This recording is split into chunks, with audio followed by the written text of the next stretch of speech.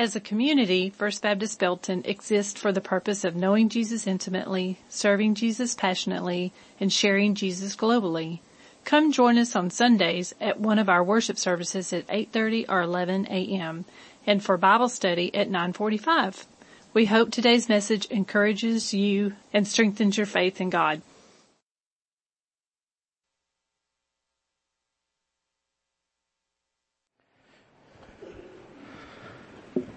Well, good morning, church.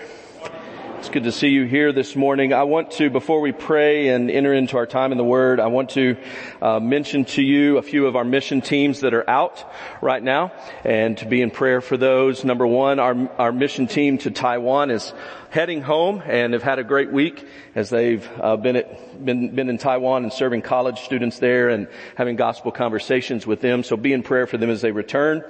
Our Kenya team is in the middle of their trip, and so be in prayer for them as they're doing a lot of medical mission and outreach and things there in Kenya. And lastly, our Moldova team, number 2, has arrived in Moldova, and they'll begin ESL camp soon. I do want to emphasize about the Moldova camp that half of them are new to English camp. And so many of them have not heard the gospel. And so be in prayer for our team as they engage and with them this week and have gospel conversations with them, that the Spirit would open up their hearts and that they would hear the good news of Jesus. So those are our 3 teams, 1 heading home and 2 out on the field right now. And so please be in prayer for them this week. Let's go to the Lord in prayer together. Heavenly Father, we thank you for the opportunity to gather together this morning to reflect and to remember and to celebrate the greatest sacrifice for us, and that was through your Son, Jesus. And Jesus, we thank you for willingly laying down your life and shedding your own blood so that we may have life and forgiveness of our sin and purpose. Thank you, Jesus, for bringing us back to the Father. And Holy Spirit, I pray that this morning you would convict us, that you would reveal yourself to us, that you would show us where we've fallen short. God, that you would remind us of the sacrifice of your Son, Jesus. We pray for our mission teams this morning as 1 is returning home and 2 continue to be on the field and to work. And Lord, I pray that they would have a safe trip. Lord, I pray that they would also have wonderful gospel conversations as they engage with people who have never heard. Lord, I pray that your Spirit would open hearts. I pray that the seeds would be planted and watered. And God, I pray that you would make them grow. And so, Lord, we enter into this time in your word. And I pray that we would not just receive more information, but God, by your Spirit, we would be transformed. And it's in your wonderful name we pray. Amen. I want to invite you to open your Bibles to 1 Corinthians chapter 11. 1 Corinthians chapter 11, and we'll be there in just a moment. 1 Corinthians chapter 11. Each time we participate in the Lord's Supper, as we will here in just a moment, we have the opportunity to look, to gaze, to fix our eyes, to gaze on the glorious gospel of Jesus Christ. For example, when you take the Lord's Supper, you look backwards and remember God's past deliverance of you in Christ. You look upwards to receive the blessing of God's new covenant in Christ. Not only that, taking these elements, you have the opportunity to look around at those people that God has given you in Christ, your brothers and sisters. And as you know, it's also an opportunity to look forward in expectation for Christ's final return. In our passage today in 1 Corinthians, Paul provides us one more look. And it's a look within. It's to consider who we are in Christ. So in addition to looking backward, upward, around, and forward, Paul will challenge us to look within. Now I know how introspective some of us are in this room. And sometimes that's a strength because we want to take sin seriously because God takes sin seriously. At other times, that introspection leaves some of us spiraling into patterns of perfectionism or performance, all the while ignoring what God has achieved for us in Christ. And for some of us, that self-examination can become an end and not a reason to cast ourselves on the mercies of Christ. Paul says in the text that we must participate in the supper in a worthy manner, but oftentimes we might interpret that to mean that we must make ourselves worthy people. There's a problem with that. We're not worthy. We're only worthy because of Christ. So we can't come to the table and sit here and consider and ask ourselves, have I repented enough? Did I confess all of my sins? And now if I have, now I'm worthy to receive this. See, that's the problem. Taking the supper seriously isn't a problem. Failing to see the gospel of forgiveness proclaimed through the supper is the problem. So what I want to do this morning is answer, how should we participate in the Lord's Supper? By looking within. If you look back at chapter 10 for just a moment in verse 16 and 17, it'll give us a little context for where we'll be in chapter 11. It'll shape our understanding of the problem that Paul addresses in chapter 11. Look at verse 16 with me of chapter 10. Paul writes, the cup of blessing that we bless, is it not a participation in the blood of Christ? The bread that we break, is it not a participation in the body of Christ? Because there is one bread, we who are many are one body, for we all partake of the one bread. So Paul is saying here, when we eat the bread, we picture what the one bread signifies. Christ's body was given for all. For all. His death makes us one people. And this is one thing that we all have in common. No matter what our different loyalties, where our loyalties may lie, our hobbies, our political ideologies, our economic status, we all have one thing in common. And that is our need for a Savior. The Lord's Supper is a meal where the many are made one in Christ. At least it's supposed to be. This is not happening in the church in Corinth. If you look back at chapter 11 with me, we'll begin reading in verse 17. Paul is going to paint a picture here. In our first couple of verses, 17 through 22, he's going to rebuke those in Corinth. Read with me in verse 17. But in the following instructions, I do not commend you, because when you come together, it is not for the better, but for the worst. For in the first place, when you come together as a church, I hear that there are divisions among you, and I believe it in part, for there must be factions among you, in order that those who are genuine among you may be recognized. When you come together, it is not the Lord's Supper that you eat. For in eating, each one goes ahead with his own meal. One goes hungry, another gets drunk. Do you not have houses to eat and drink in? Or do you despise the church of God and humiliate those who have nothing? What shall I say to you? Shall I commend you in this? No, I will not. So here's the problem. You know this. There's some rich folks in the church that are despising the poor folk in the church. And they're doing it by stuffing their faces while the poor go hungry at the meal. Now, the Lord's Supper was celebrated in conjunction with a larger meal, much like the Last Supper was. In this case, though, some people in the church are wrecking the design of the Lord's Supper.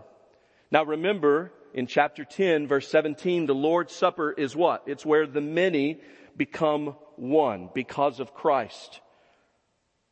Now, here in chapter 11, Paul rebukes them because some are dividing the many. It's so bad that Paul says it's not even the Lord's Supper that you eat. They've so perverted what the supper signifies that their actions turn it into their own meal. So Paul makes this rebuke of them. He tells them you're perverting what the Lord's Supper is all about. Now look at verse 23 with me. After he rebukes them, he reminds them, here's what the Lord's Supper signifies. Here's the purpose, the meaning of what the Lord's Supper proclaims. Verse 23. For I received from the Lord what I also delivered to you, that the Lord Jesus, on the night when he was betrayed, took bread, and when he had given thanks, he broke it and said, this is my body which is for you. Do this in remembrance of me. In the same way, he also took the cup after supper, saying, this cup is the new covenant in my blood. Do this as often as you drink it in remembrance of me. For as often as you eat this bread and drink the cup, you proclaim the Lord's death until he comes. Now, oftentimes when we hear these words, we don't hear them as Paul making an argument against the rebuke that he just made to the Corinthian people. We usually hear this section read as we're taking the Lord's Supper, which we will do here in just a moment. But this isn't Paul's pastoral handbook of what to say before the Lord's Supper. Paul is making an argument. Paul is telling them, here's what the Lord's Supper is about. Here's what it portrays. Here's what it signifies. So what's the argument? The argument is that if they understood rightly, they'd recall that the Lord's Supper proclaims the death of Jesus. How does it proclaim the death of Jesus? Number one, it proclaims that Christ willingly laid down his life. The text tells us that on the night when he was betrayed, Jesus instituted the supper on the night he was betrayed. Jesus knew that Judas was going to betray him, and he didn't gather a bunch of strong men around him to protect him from that. He willingly laid down his life. He willingly did it. Secondly, the Lord's Supper proclaims that Christ gave his body for us. This means that he became our willing substitute. He was the substitution for the curse that we could not bear. He was the sacrifice for the death we could not die. He was the atonement for the sins that we could not remove. Scriptures tell us he was the propitiation for the punishment that we could not satisfy. He gave his body up for us. Thirdly, the Lord's Supper proclaims that Jesus' blood established the new covenant. Jesus' blood not only creates a new people, it binds us together as one people under a new covenant with God. And so Paul here is saying this. Paul is saying the supper proclaims Christ's willing sacrifice for the good of others to bring them under the new covenant in union with himself as one people. Let me repeat that. The supper proclaims Christ's willing self-sacrifice for the good of others to bring them under the new covenant in union with himself as one people. And so we must ask, do the actions of these Corinthians align with what the Lord's Supper proclaims? The answer is no. So Paul's argument is that the behavior of those welcomed to the supper must exemplify the Lord of that supper. Jesus humbled himself. He served others. He gave himself up. He looked for others before himself. And so the behavior of those who eat at the supper must align with the meaning of the supper. So, if the meaning is the many become one, you can't show up despising some of the many. If the meaning is you are freed from slavery to idols, you can't show up tight-fisted with your idols. If the meaning is laying down your life to raise others up, you can't show up putting down others to exalt yourself. Why? Because that's not what Jesus did. And the Lord's Supper portrays who Jesus was and what He did. So it's as if some of these Corinthian people were coming and showing up to the supper wearing Judas's jersey instead of Jesus's. And to defile the supper by dividing the body is to join the enemy who conspires against the enemy. It conspires against the Messiah and His kingdom. And so Paul goes on and he says, here's what the Lord's Supper is all about. It portrays, it signifies, it's a picture of what Jesus did and who He was. Well, He doesn't leave them hanging there. In verse 27, you can see that He'll help them. He gives them a warning. Verse 27, He says, whoever, therefore, eats the bread or drinks the cup of the Lord in an unworthy manner will be guilty concerning the body and the blood of the Lord. This is an alarming verse. In response to what I've rebuked you in, and in response to what the Lord's Supper truly signifies, if you take this in an unworthy manner, you are guilty. That's an alarming verse. To eat and drink in an unworthy manner is to eat and drink with an attitude and behavior that lies about the gospel. They are guilty for despising what Christ's death accomplished for them.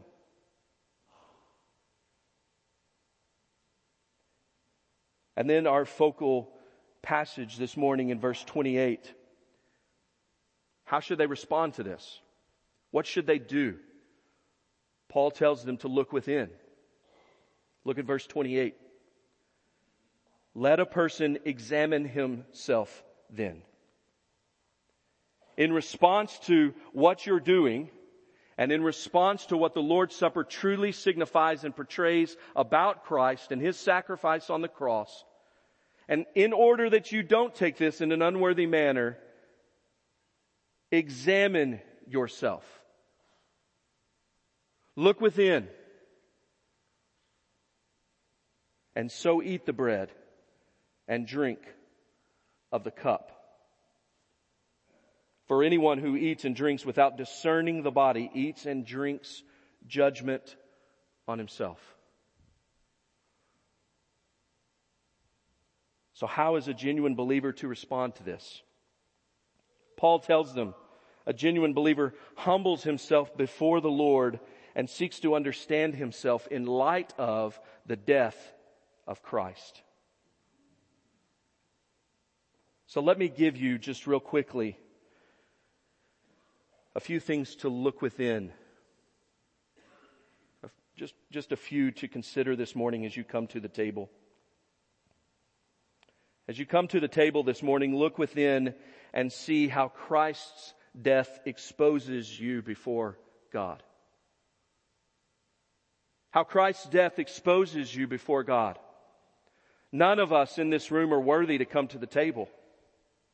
We can't come to the table boasting and patting ourselves on the back thinking that we are worth it or deserve it. The Scriptures tell us that we are bankrupt, that we're defiant to the core. In ourselves, there's nothing to lift God's smile on us. No worldly status, social class, ethnic flair, noble deed can make up for our filth. And when we examine ourselves in this light, we see we have nothing to boast in or to brag about or to shove in the face of others. We're all equal. We're all needy. We all need Jesus. We're truly without hope apart from Christ. And so a look within reveals that we're unworthy and that it's only because of Jesus that we're invited to the table in the first place. As you come to the table this morning, look within and see how Christ's death rescues you and brings you to God. Christ's death saved you to belong to God. His death not only exposes us as sinners, it also proclaims Christ for the Savior that He really is. His body was given for us. And partaking in the supper in a worthy manner does not depend on the worthiness of the person taking the supper, but the worthiness of the one the supper proclaims, Jesus Christ. He alone is worthy to sit at the table. And it is only through our union with Him that we find a place at the table as well. As you take the elements this morning, consider that Christ has made complete provision for all of your sin. Not some of it. Not only the bad ones. They're all bad. He has made complete provision for all of your sins. And a look within reveals that Jesus' death is sufficient. It's sufficient. I don't know if you're like me. Some of you may be. And I'm not asking you to raise your hand. I'll just raise my hand in this. But there's times in my walk with Jesus where I've tried to perform as if He's going to love me more. I don't know if you've ever been like that. His death is sufficient. You can't do the dance. All you're going to do is get tired. You are fully loved and fully accepted in Jesus. And it's enough. So look within reveals that Jesus' death is sufficient and brings you into fellowship with God. I want to encourage you as you come to the table, look within and see how Christ's death bonds us together. It bonds us together. The Lord's Supper is a meal that shapes the community by what we all share together, namely Jesus Christ. He is our foundation. He is the head of the church. We are His bride. We're a family. We're brothers and sisters. And so I encourage you this morning before we come to the table that if there's an issue that you have with another brother or sister, make it right. Make it right. Maybe with your spouse or someone else within the church. I plead with you, make it right. We're one body. We're brothers and sisters in Christ. And a look within in light of Jesus' death should remind us that we are in fact one body in Christ and individually members one of another. Finally, as you come to the table, look within and see how Christ's death leads you to love others. It leads you to love others. If you look at verse 33 in chapter 11, Paul concludes and he says, "So then, my brothers, when you come together to eat, wait for one another." That is, welcome one another, care for one another, receive one another, grant each other proper fellowship at the meal, put the interest of others above yourself. And a look within helps us see the cross and its significance not only for us, but for each other. Jesus didn't just die for you. He died for all of us. And a look within helps us see that, and it also helps us grow in our love for others.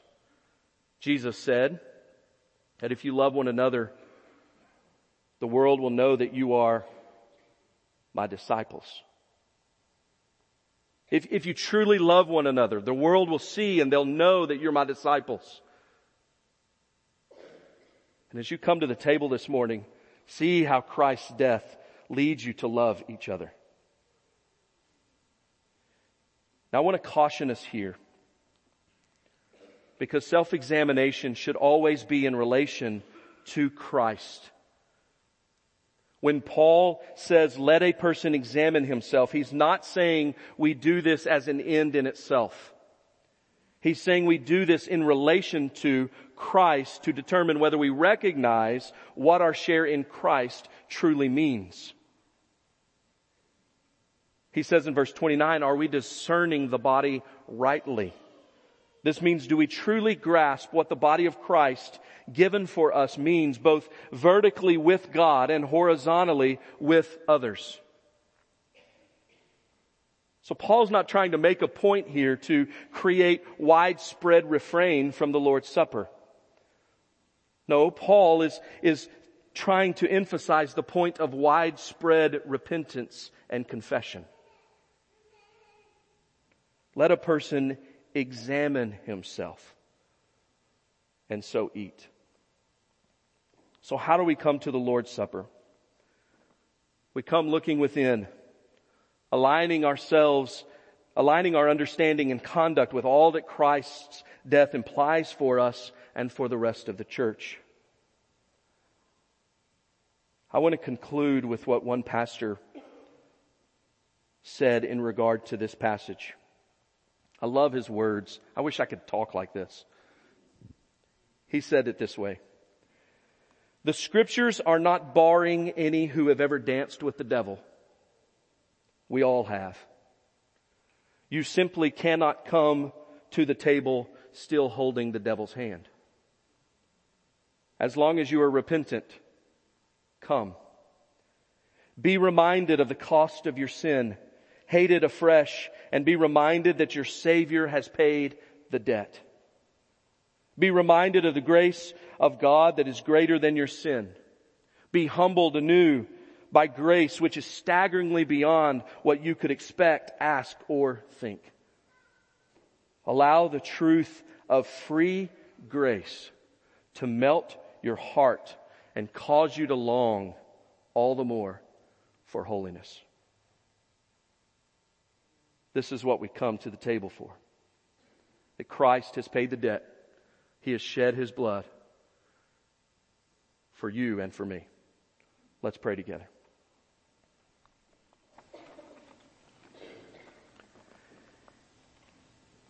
Dear Heavenly Father, as we come to this time of invitation, there might be one or two in this room that have never responded to the good news that you have paid the price, that you love them so much that you laid down your life on the cross for them.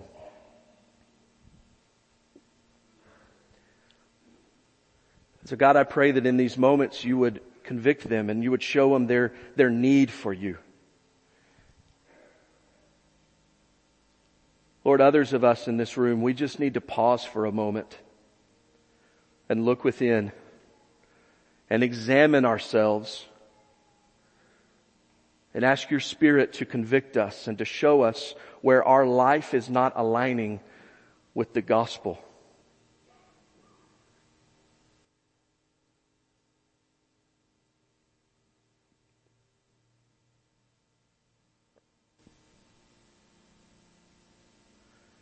God, I pray that during this time of response, we would listen to your Spirit.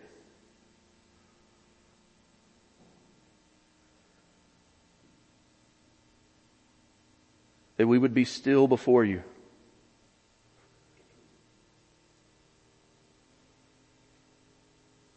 That we would focus our attention and our heart's affections on who you are and what you've accomplished for us on the cross.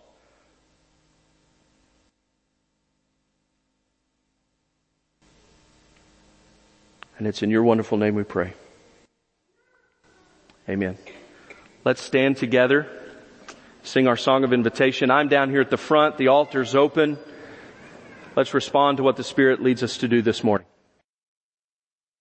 First Baptist Belton is relocating. To learn more, to give, and to stay up to date on the progress, visit www.faithfulfuture.net.